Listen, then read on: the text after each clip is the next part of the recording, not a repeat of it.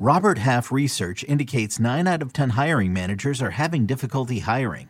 If you have open roles, chances are you're feeling this too. That's why you need Robert Half. Our specialized recruiting professionals engage with our proprietary AI to connect businesses of all sizes with highly skilled talent in finance and accounting, technology, marketing and creative, legal, and administrative and customer support. At Robert Half, we know talent. Visit roberthalf.com today.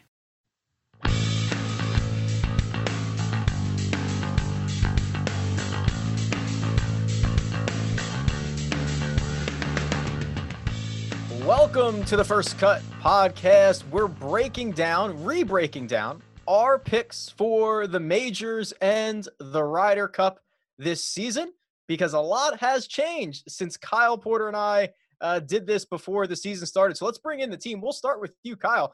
Kyle, I think that we did like a way too early majors preview back in, I want to say December, which feels like 1,000 years ago. It feels like we've done this same podcast like 6 times in the last 3 weeks, even though I think it was only once, and it was somewhere between 1,000 and 1,100 years ago. Yeah, we'll narrow down the exact time frame, but it was a while ago. Let's also bring in Mark Immelman. Hey, Mark, how's it going? Cool. How are you? I missed the clothing memo, apparently. Looking at Kyle, he looks like he's just checked in from Iceland or the North Pole. And yeah, the rest of us are sitting in golf shirts and T-shirts. But all good otherwise. We fine, yeah, man. That is the look that Kyle has looks like what Jason Day would wear. Kind of like the puffy vest, right? That's straight out of the J Day collection. I'm pretty positive about it. Yeah, I was going for the hood. I've got a hood on, so I was going for the Justin Thomas look, actually. There you go. Well, you're nailing it, man. And also, let's bring in Greg Ducharme, who's rocking, I believe that's Coastal Carolina. Is that DJ's alma mater? Is that right? Yeah, that's right. That's right. And my alma mater. I don't know which one's more important, but yes. So go Coastal. Go Coastal. All right. So, gentlemen, what we're going to do is we'll go through each one of these majors, chat through what might have changed with the new time slot, if that impacts anybody, and we'll run through who are now updated picks are. We've got a little bit more information since the last time we've done a show like this. Obviously, the Open Championship has been canceled, so that will not be included in our show today. But let's start with the PGA Championship. And Kyle, I want to start with you for a little bit of news, because there's been some statements coming out about the PGA Championship. It seems the PGA Championship, the PGA of America is getting set up for 3 different options, right?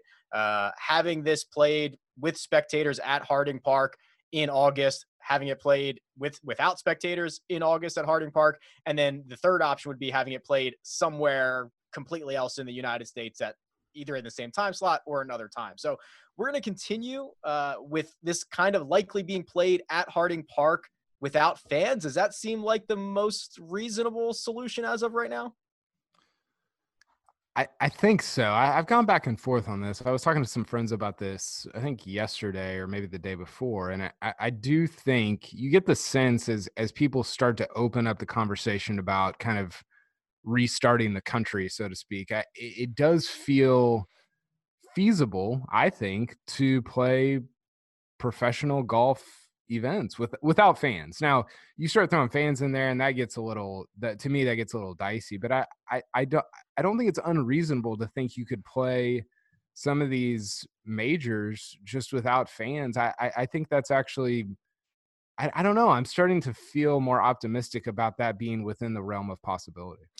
I am too. And Mark, you're there on site, and I don't have it in front of me, but I think the article that came out about the PGA of America, even with a fanless event, you're still talking about like 1,000 people on site, something like that, between players, caddies, anybody, the staff that needs to be there, whatever number of volunteers that ends up being. But like, it's still pretty sizable, but you're kind of spread out, right? I mean, you know from experience better than most. Yeah, you really are. And the thing to bear in mind for 2 of the 3 venues, Augusta National notwithstanding in this situation, you're talking about Harding Park in San Francisco. Most of the fans, if it does happen, are more than likely going to be taking public transport out there. And it's been proven that that's a real bugaboo when it comes to transmission of this disease, because where the golf course is located close to Olympic, it's sort of out of the way a little bit, even though it's a public park. So the fans will have to take the public transport to get there. There's not much parking around the place. And the same thing for Winged Foot. You got folks from all over the New York and the metropolitan region there, and they'd be coming in by trains and buses and that sort of deal. So, yeah, I think the fan list event for those first two are more than likely. For the Masters, most folks come by car because there's not much public transport in Augusta, Georgia. But that all being said, there's a lot of folks that make an event go ahead, from television crew to all the volunteers to all the media, and so there's still a lot of folks on site. To that, a lot of TV companies and networks have been looking into reduced people on the ground just to sort of keep the social distancing thing alive. So as I sit right now, I mean, I'm really hopeful. I'm with Carl, and I've got a good sense about me now, but still I feel like we may see a lot of events, including these majors later in the year, that may be without fans, but just the broadcast companies knocking out the broadcast, because we've seen how with the recent broadcast of the Masters on the weekend, they can make a lot of fun. You know, you bring in Phil and Tiger and all of a sudden you can watch something old and it becomes brand new. Yeah, that surely was something special. So, Greg, let's start with you, man. We'll let you get your first picks in here. PGA Championship, TPC Harding Park, Rory McIlroy is your odds-on favorite at 8-1, followed by the usual cast of suspects: Brooks Koepka, Dustin Johnson, Jon Rahm, Justin Thomas, and of course Tiger Woods. They're all between 11 and 14-1. But even deeper than that, there's going to be big names at every single one of these events. Is there someone or someones who stand out most to you? Dustin Johnson has my interest. I'm very, very interested in Dustin Johnson for a couple reasons. One, I'm wearing a Coastal Carolina shirt. Yeah. Two. Funny. 3, I don't know if anybody mentioned this, but I'm wearing a Coastal Carolina shirt. You are. I just noticed that, you know? Yes. Go Chanticleers. So anyway, that, by the way, is a mystical, quick-thinking rooster that dominates the barnyard. You can look that up. There just like go. Hey, Dustin your story sounded cool until you shared that nuggets. Wow. Anyways, So I digress. Dustin Johnson. The interesting thing about this is we're looking at really high stress times.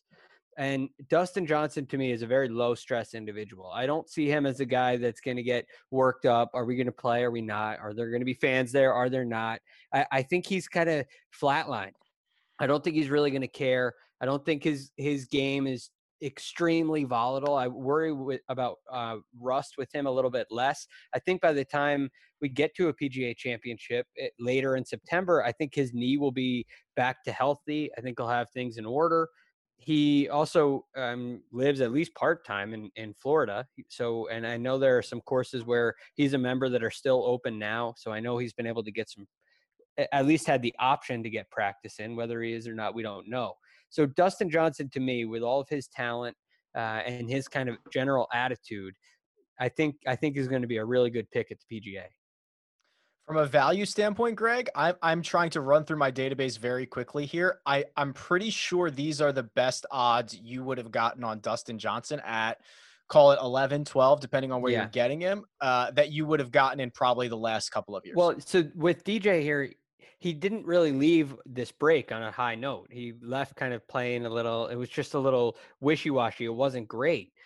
The thing is, I don't think that carries along with him. We've seen him lose heartbreaking major championships, and he wakes up the next day and it's like it never even happened. He's unaffected by it. So I look at that past play. I don't think that's a big deal.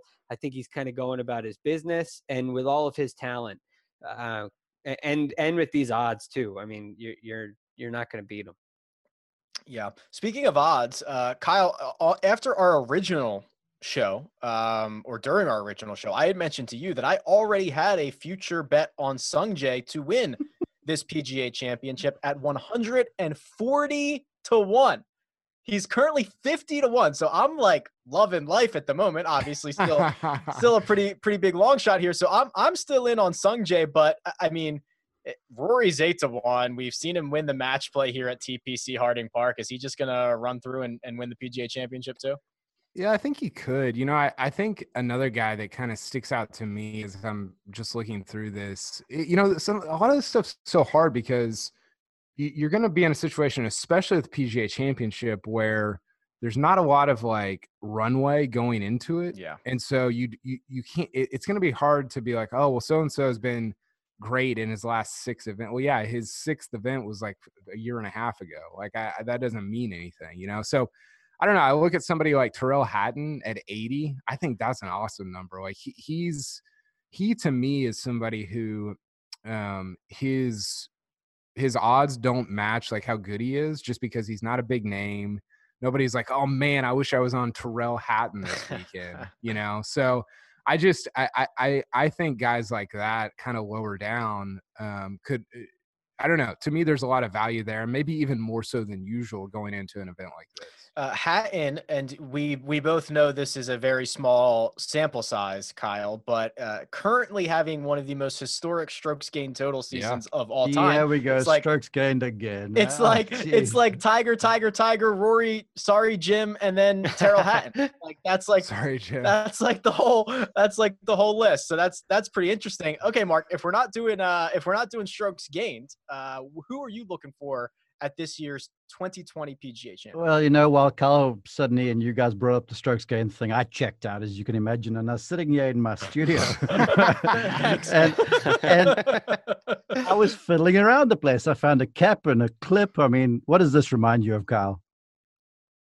Phil's there you go. Greatest loss. Exactly. No, so I'm not picking Phil, even though I'm meddling around here. Look, Harding Park, I was out there a few months ago. It feels like a year ago. And the way the golf course is being set up, it is going to play long, with the ocean breezes that come in, and it's a bit cooler. It's kind of a damp air, but it is narrow, man. And that golf course moves in both directions, draws and fades off the tee. And so I looked at this and I looked at the severity of the rough right off the fairway. And if you miss wide, then you're in those cypress trees and you've basically got nothing. So it's going to ask you to drive the golf ball. And then the Poania greens, in my opinion, sort of mitigate good putters. So I looked at guys that could drive the thing pretty well and then who have been successful on the West Coast. And, a few guys sort of popped out to my mind. But in terms of just the odds, Webb Simpson won just over the road there at the US Open at Olympic. He's 40-1. He drives the thing great. He's like 50s. He's something like in 15th or something in the on par 5 scoring on the PGA Tour. He's not as long, but he wedges the ball great. And so that says to me, and he works in that area a lot, that if you miss fairways, you could put a wedge in play. He's had success on the Poania greens. So my first pick at 40-1, I've got to go Webb because he's proved he can win out there, and he's got the kind of game I think that will sort of withstand the endless challenge that this golf course is going to pitch at you. I love that because Webb's basically 40-1 in every single one of these events. He's never going to get down in fields these deep, despite what I believe him being one of the top players in the world. I love that, Mark. So for us, it sounds like we like Webb, we like DJ, we like Tyrrell Hatton, we like Sung Jae. Of course, that's an automatic. Greg, let's go back to you and turn our attention a little bit to Winged Foot here for the U.S. Open. Now, you're kind of in the backyard over there, right? Give us a little scouting report of what we can expect from Winged Foot now, kind of looking forward to September, mid-September. If this happens as planned, it will be awesome.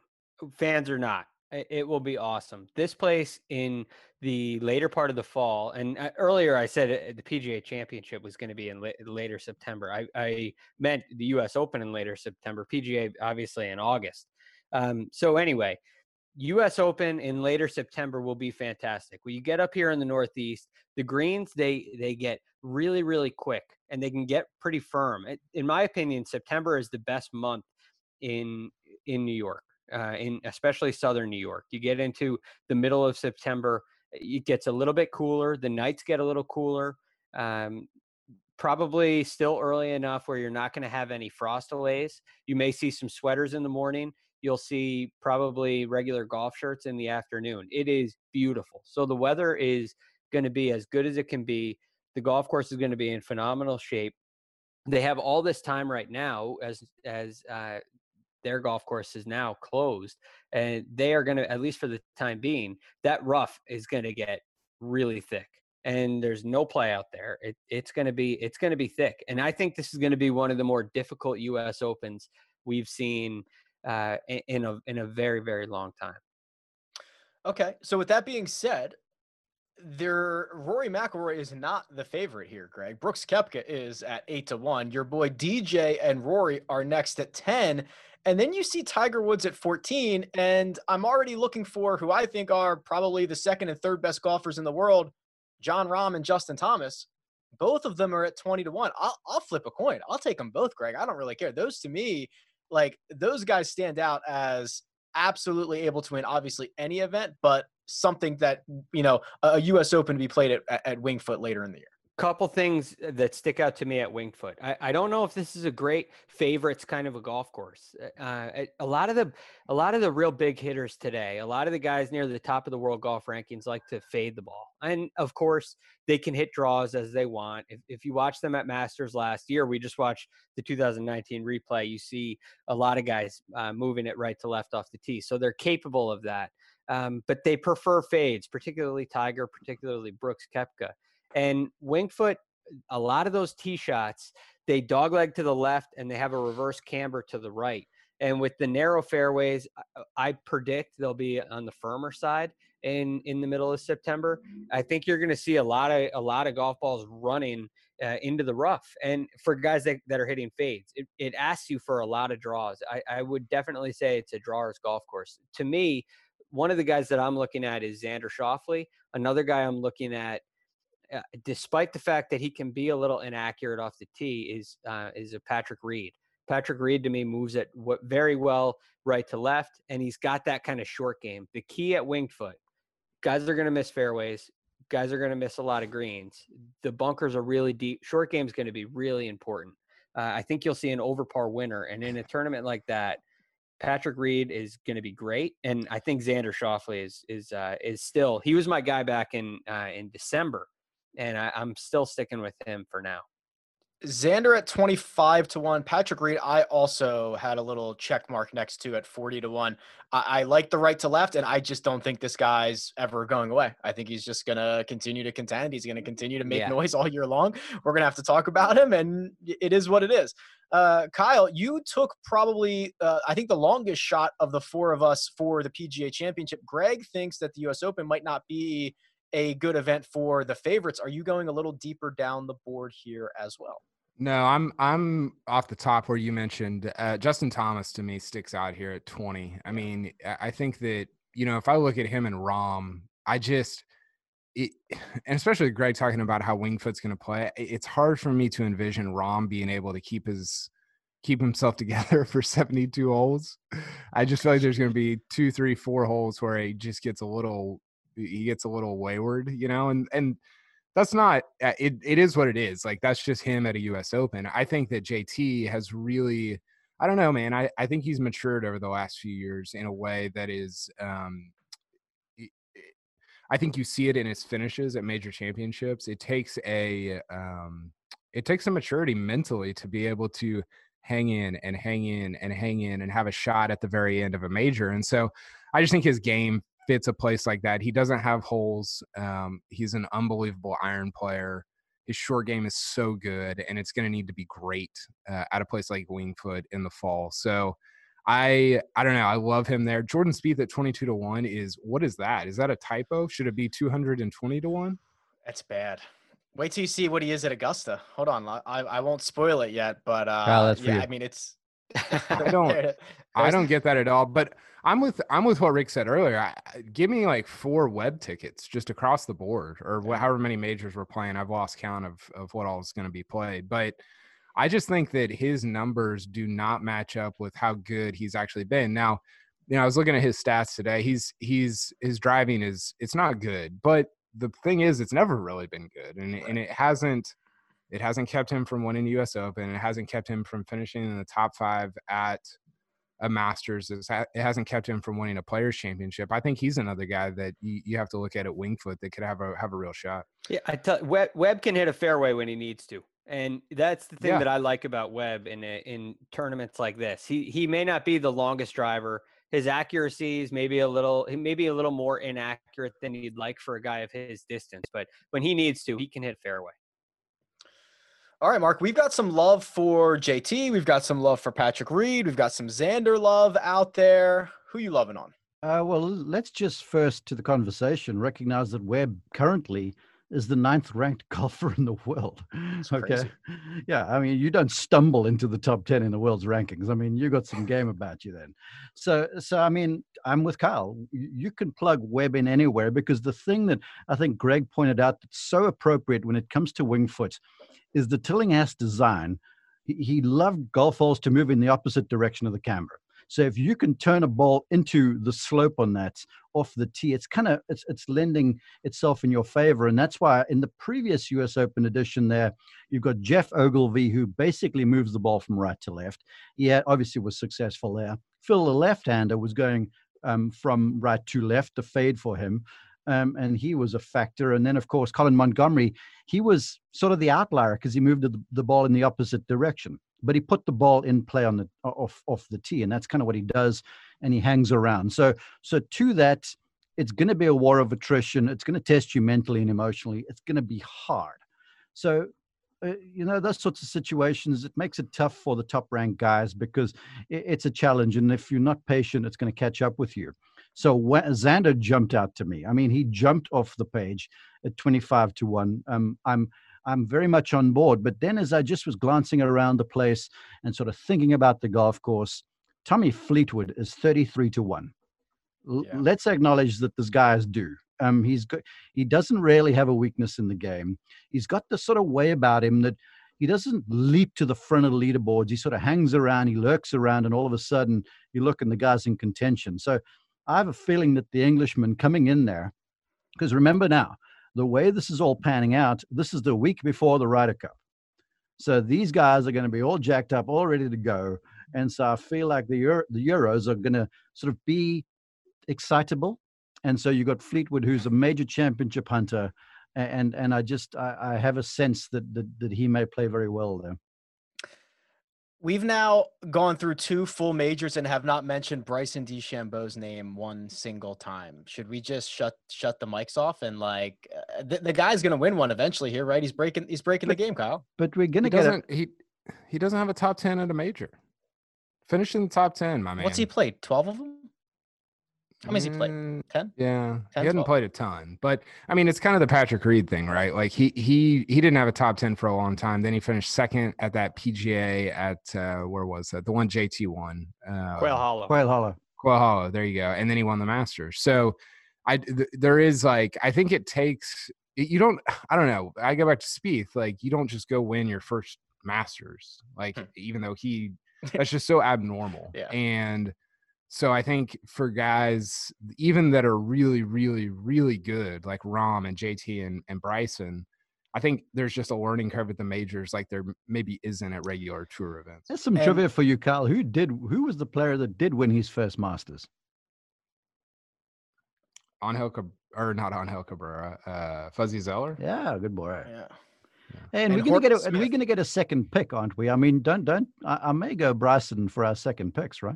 There you go. If you want to lock in Bryson for your second pick, that'll work. No, I don't. No, he doesn't want it. Such a tease. Soft. All right. So here's what I've got so far. So PGA Championship. Greg likes Dustin Johnson. Kyle likes Terrell Hatton. Mark likes Webb Simpson. Was that your pick for the PGA Championship? Yep. I like it.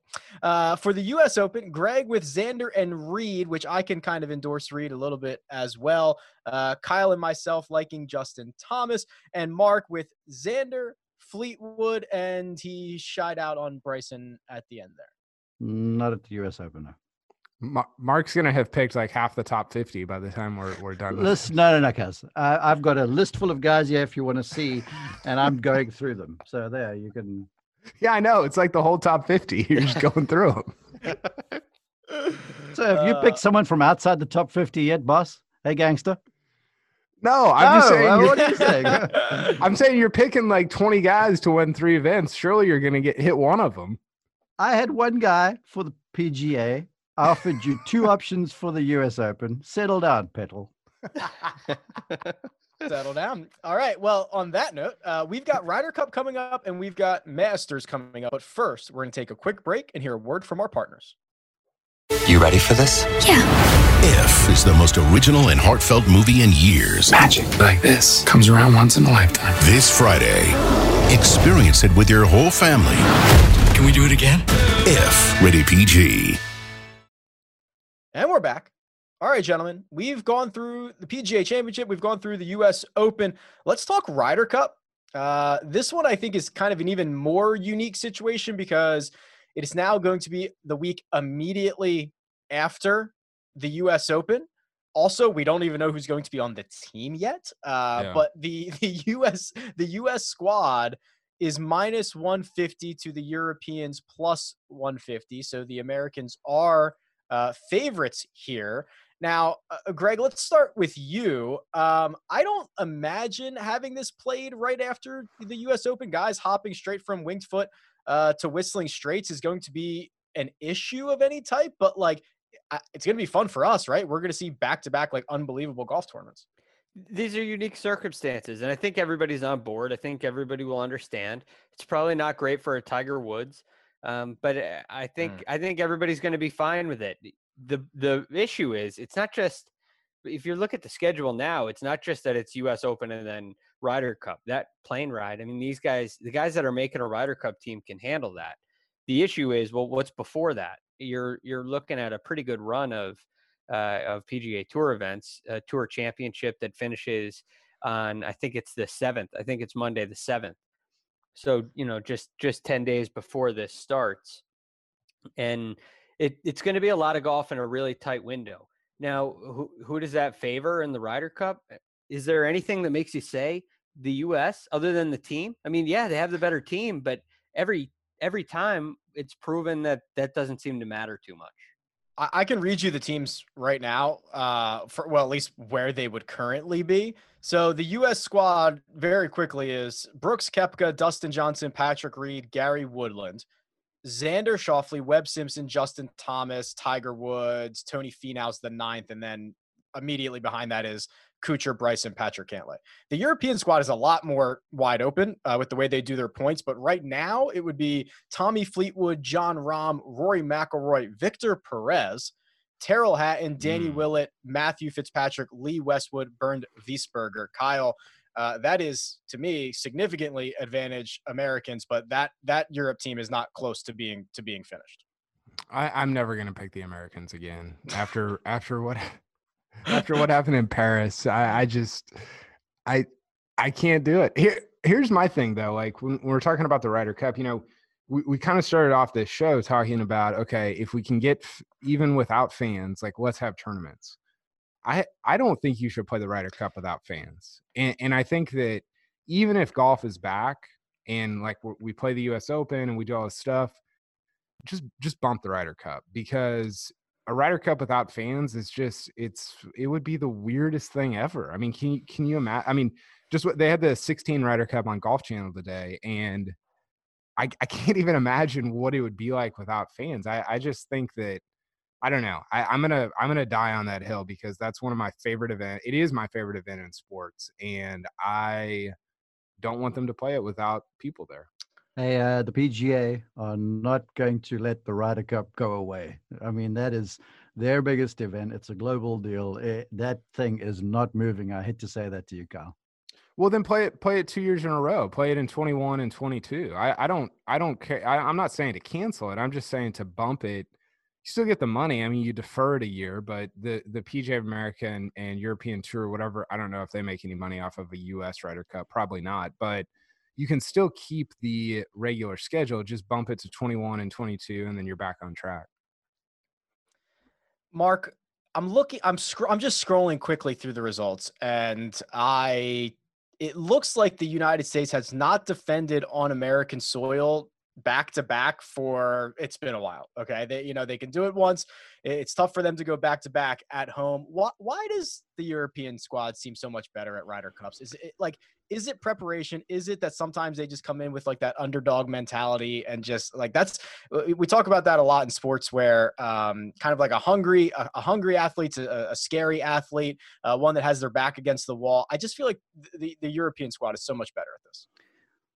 Well, Ian Poulter sort of told us this on this podcast. And if folks haven't heard the podcast, they need to go and search First Cut with Ian Poulter, because I think it was you, Kyle. You asked him, you're like, would you give up captaincy of the Ryder Cup for what was it? For a Masters, I think your question was. And he looked at both of us like, no. And he pointed to the uniform that he had on a mannequin in the corner of his office. He walked us around there showing us all of the Ryder Cup memorabilia. I mean, there's just something about that Ryder Cup, because the Ryder Cup under Tony Jacklin, when they finally beat the Americans, because it was a whipping for the first how many editions.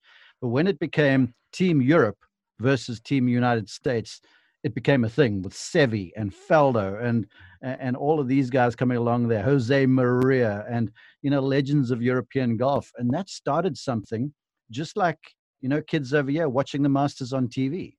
Kids in Europe started watching their heroes whip up on the Americans. And let's be honest, ever since a number of folks moved over to the United States to get away from England, there's sort of been this us against you mentality, and they carry that, and it's deep, and it runs so deep through these guys' veins. So there's something about them that they want to get up for this thing. To the addition at the Whistling Straits, you would think that the look of the golf course, being sort of linksy in a way, would suit them. But at the last PGA Championship, when Jason Day won, I think in the top 10, there was only one European player, and that was Justin Rose. Otherwise, it was a bunch of Americans playing well. So I think for the Euros to have a go over there, to play well, they always seem to get up for it. But to play well, they need some bad weather. And if that happens, I feel like, their chances are raised. But as you lost me now, I'll take the Euros, the underdogs, and the bet all day long. All right, Mark on the Euros. Kyle, it sounded like you were on the Euros too, right? By the fact that you're never betting the Americans again. Yeah. Is that the exact quote? You could roll 12 Victor Perez's out there, and I would pick the European team. And Greg, did we get your pick? I mean, I honestly, I understand the aesthetic, but Whistling Straits with bombers of the American squad, you'd think would be an edge. I don't think I want to bet it, but where did you stand on this, Greg? What was your final? Man. I mean, I think this is about more than the golf course setup. Whistling Straits there will not be much rough, I would imagine. If Steve Stricker does what he should do, there won't be very much rough. It'll be very wide. And it will be an advantage for the Americans. That being said, it's not that much of an advantage for the Americans. You still have some really long hitters on the European side. And these guys, they're more accurate. That's not necessarily a disadvantage. And I worry about this European team. You have a guy like Lee Westwood, a guy like Bernd Wiesberger in the mix here. And these players, to me, have a little bit of an edge. It's a lot more to what Mark was speaking about, to how much they care about it, to me. And at least that's what it looks like on TV. I think that plays a much bigger role than the venue that we play. I do think, Greg talking about Lee Westwood there kind of reminded me of this. I think the Europeans are one of these years, they're going to get caught with Sergio and Stenson and Rose and Westwood on a team that they shouldn't be on, just because they're going to include them up until it's already over, right? And they should, that's what they should do. I don't think they should do anything different, but they're going to get caught at some point doing that. I don't know if it would be this year. Maybe it's the next time. Those guys are all around 40, into their 40s. And that's going to be a problem, because that's been the heart of your team for so long. And it's going to be gone for those guys at some point. And they're going to have a real problem putting everything on Rory and Rahm and Fleetwood. And they're just going to be overwhelmed by how much talent the Americans That's have. a really good point. But as you look back through previous teams, from the first edition, that team that finally knocked off the Americans, and the heart of that team was Langer, Faldo, Olazabal, and Seve. And they were for a while. Then you add Colin Montgomery. then Jose Maria falls out and becomes Seve becomes a captain, then Jose Maria. And there's always been this nucleus that has somehow grown. And the nucleus right now, because your point is very well founded about Henrik and about Justin Rose and certainly Lee Westwood, who's in the twilight of his career. But look at who's coming in behind him. Rory, I mean, that guy can carry the world on his shoulders. John Rahm wants to carry the world on his shoulders. And then you got Tommy Fleetwood mixed in there. And then you got some young, gritty stars who are good match players. And I'll draw your attention to Matthew Fitzpatrick. Even though he got dusted badly in his first Ryder Cup, that guy is all game. And you got these guys that are starting to assume the mantle of being now the leaders in the locker room, and they've always got a nucleus that they seem to want to rely on. I'd like to hear the thoughts going through Brooks Koepka's head if he gets a singles match against Matthew Fitzpatrick. That would be delightful. Probably just ask him. Probably just tell us. It's pretty open. All right, so Ryder, you can ask that question in the next media center that you're in, Kyle. This might be a while. You'll be doing questions and answers by Zoom moving forward. Yeah. All right. So let's go to Augusta now. Obviously, the Masters earmarked for November 12th, that week, 12th to the 15th. Greg, we've already kind of talked a lot about how a November Masters may benefit some guys. There's also a real chance that it's not that different than April, right? I've heard some varying reports. I've heard a little bit colder. I've heard it'll be a little bit colder. I've also heard it'll be as similar as it could be if it weren't in April. If it's not going to be in April, having it in this slot in November is just as similar. So I kind of go back and forth. Some of the players seem to think it's going to play very long because it'll be wet, but my research then tells me that that November is the driest month of the year in that area of the world. So I kind of have some conflicting reports, and I'm not sure what to make of it. I know that it's a great golf course. I know it'll be in great shape. I know it'll play similar. I don't think you're going to see anything vastly different than what you see in April. Will there be differences? Yes. Will it be vastly different other than looks? I don't know if it's going to play all that different. So I guess the thing that sticks out to me is what is the schedule? What's the tournament schedule leading up to Masters? How much are guys playing, and what do the opportunities look like for them to prepare for the tournament? I'm sure there'll be plenty in that wraparound season. Real quick, Mark, you're in that neck of the woods. You're in that region. I see November, like you could get a seasonably warm week. You could get, it could be chilly. What are we talking about here?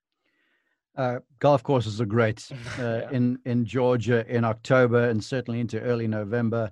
In early November, it can get blustery and the wind does switch directions. It starts to come in from the north a little bit more, where typically the winds here in the summertime come out of the southeast, which warms it up. And so it'll be chilly in the mornings, but it can be, unseasonably warm. The big thing for me, the way the golf course will play is, everyone thinks there's a bunch of rain. October is very dry around here, and Greg nailed it. November is a dry month too. You can get rain, but it's not like springtime rain you might get here. I mean, we had an absolute gully washer, as they call it down here, just a few days ago. Was it a gully washer?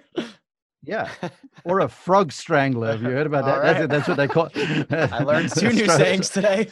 So we had a frog strangler, and it would have conceivably in this year's edition of the Masters, if it did happen last week, I can see us having to have finished on Monday, as much as what it rained. So the golf course can play significantly softer in springtime than what it's likely to play. You never know with nature, obviously. And so with the golf course playing with a northerly wind, playing a little firmer, it's going to be just difficult. It'll be downright hard. And so it's going to be a really stout test, I think, in November. I love it. Well, Kyle, we'll start with you and your picks on this then. Actually, we'll start with me. So I mean, I'll just get mine out of the way. I look at someone like Justin Rose, who outside of last year, missing the cut, has had a great record around Augusta. And I hate to say this break, like there's winners and losers out of it, but a guy who just dropped his Hanma clubs, or at least his irons. I don't know if it was the whole bag, and is now probably getting extra time to work through something. I think some time off in front of a simulator with some clubs trying to figure everything out is probably good for someone like him. And I just think he's too good. We're like 12 months from, I don't even know if it's been that long since he's been the number one player in the world, down to 25-1. I think Justin Rose, when golf comes back, will be in a much better place than where he was maybe 6 months ago. Yeah, I like that. I think you can almost draw a line. So there's 21 guys at 33-1 or better. And then beyond that, you got Phil at 40. You've got Frank Molinari at 50. Stenson, Leishman, Oosthuizen, Kuchar, Sergio, all at 50. It's just hard for me to envision one of those guys winning it. So I almost feel like you can draw a line, the top 20 or top 21. And I like the guys at the bottom of that. There's like the Fowler, the Hideki. Both of those guys have played well there in the past. Webb, again, is kind of right in there. Paul Casey's got a great record there. I don't know. It's hard for me because when I envision the Masters, it is a little difficult to, for me in my head, to envision Hideki winning it or Paul Casey winning it. Not because they haven't been good, but I'm just like, okay, late on Sunday, can I envision them closing it out? And I don't know. Some of those guys you just imagine both those guys with like a 12-footer on 18. I know. Like no chance.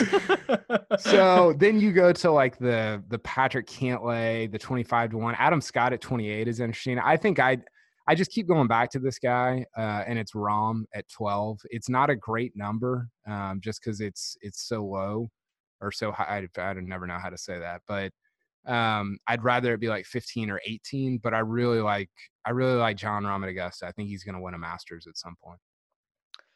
I like that too. I don't know how to say it either, so I say it's either short or Okay. long. So I say that number is too short because I have no idea how to say it otherwise. I like that solution. Greg, let's go over to you. There are some names in here for guys I know you like. I know it. I'm just thinking in my head which one of these guys you're going to pick. Okay, so there's a lot of guys that interest me. Again, Webb Simpson really interests me. I know you ran your simulation, and if it happened in April, Webb, baby. Webb Simpson would have been your winner, right? So I'm a huge fan of Webb, and I think he and Paul Tesori have figured something out on the golf course. I think they understand. I think something has clicked with that golf course. I think Webb can handle it. Now, again, you don't know how it's going to play. You don't know if you're going to get a frog strangler or anything like that. We'll have to keep our eye out for it. That being said, guy we've left out, and I think by this time he's going to be fully healthy. He's a clutch back nine player who knows what it takes to win a major championship, and it's Brooks Koepka. And I don't think you can rule him out. I think the golf course suits his game very well. I don't think it matters what the conditions are like. I think he is the toughest player. And, there are some guys that would give him a good run for his money, but I think he's the toughest player on the PGA Tour right now. And Brooks is a guy that I feel like people are sleeping on. And he's given us good reason to sleep on him. But I think come November, I think Brooks Koepka is going to be ready to go. The time might help him too. Mark, I want to get your pick here for the Masters, but first I've got three guys that are all the same odds, and I want you to choose between them, Mark. And they're all 500-1. It's Bernhard Langer, Fred Couples, and Trevor Immelman. I think we already got your answer on that one. 500-1. That's pretty good. Yeah. Well, look, in the previous 3 podcasts we've done this thing, I said to him, I said to you guys, I'm going to put $1 on Trevor. Yeah. And just because Carl made the snarky comment about me going with guys inside of the top 20 or whatever it is, I was going to say I'm going with Trevor on this pick anyway. But I can't resist. I mean, look, Rory said as much the other day in a comment to, I don't know who it was. I think it might have been the guys at Sky Sports, where he said, I have a feeling that the Masters in November is going to suit me. And when a player starts talking like that, then you know there's something on the boil. And because, again, the golf course will play with that north wind. It plays different because with the north wind, 3 of the 4 par 5s play into the wind. So someone like Webb, who I love, and I loved your simulation, I was asked by HQ to justify the winning, and so I was reaching there. But anyway, so I said Webb on the 5s, if you wedge the ball well, you can. We saw Zach Johnson win there, not hitting a par 5 in 2 the entire week. Right. My brother had a rule when he won that he was only going to go for a par 5 if he had 4 iron or less in his hand. So he had a number of wedges in there too. He shot 10 under par and won. So with the golf course playing a little longer, the par 5s into the wind, I'm going with the guys that can drive it. I mean, so McIlroy's telling us, I like the look of this thing, but with him 8-1, I'm just a little farther down with Dustin Johnson at 14-1. I mean, the guy it's like the golf course was built for him. And every time he shows up there, if he doesn't slip down the stairs, he's going to be a factor. So at 14, allegedly, at 14-1, look, I'm finding it hard to turn my eyes away from Rory, because that would be fantastic. And the story would be so cool. And I'm looking forward to Kyle, what he's going to write about it, because he might be giddy. In fact, I might rush from my broadcast position to find Kyle Porter and put a glass of wine in his hand. I'm like, go after it, boy, because this one could be good. I might end up writing a book. Here's how Rory wins the Masters. They bring in each of the 96 guys, and they just play 4 rounds in a row, just on their own. Like, nobody else is there. And so they only have 2 or 3 people on the course. So he plays his 4 rounds. He doesn't know what anybody else's score is. And that's how he ends up winning the Masters. That would be the formula. That is interesting, because I've asked him, and he likes to watch leaderboards. He's like, yeah, I know exactly what's going on because I'm watching. So I'm finding it hard to turn my eyes away from Rory, but Dustin, at 14-1, he's attractive. I actually got the Rory vibe too. I saw that quote, and he said something like, maybe this is what I need, or something like that, to move it to November. And I was like, I got the tingles right now. If he starts feeling it like it's over, and maybe that's what he needs, just needs a different mindset. He says, hey, this is a different tournament. I can win this one. That was really cool. I tell you what, if he wins, man, my Thanksgiving dinner, I'm actually going to give thanks for Rory McIlroy winning the Masters, because that'll make my year. Yeah, I would too. I think there's a scenario in which maybe it's Rory, but maybe it's somebody else.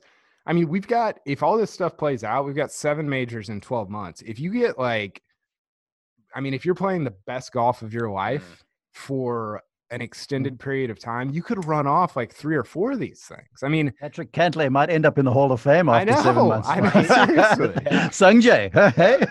I mean, Sungjae is going to fulfill my prophecy of him being the second greatest player of all time. I mean, it's I don't know. I think there's an opportunity for somebody like a Rory, even like a Webb. I was thinking about this earlier. He's playing the best golf of his life, playing just unbelievable golf, the better than he's ever played in his career.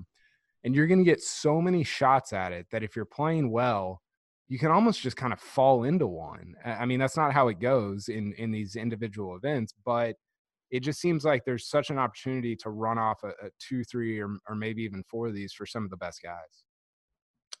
I love that, because the hot take by Porter, it must be the jacket. That's a great take, because I don't remember what the numbers are, but Jason Day had that 17-month stretch where he won 9 times. If there were 7 majors in that 8-month span or whatever, oh my gosh, it would have been unbelievable. Tiger.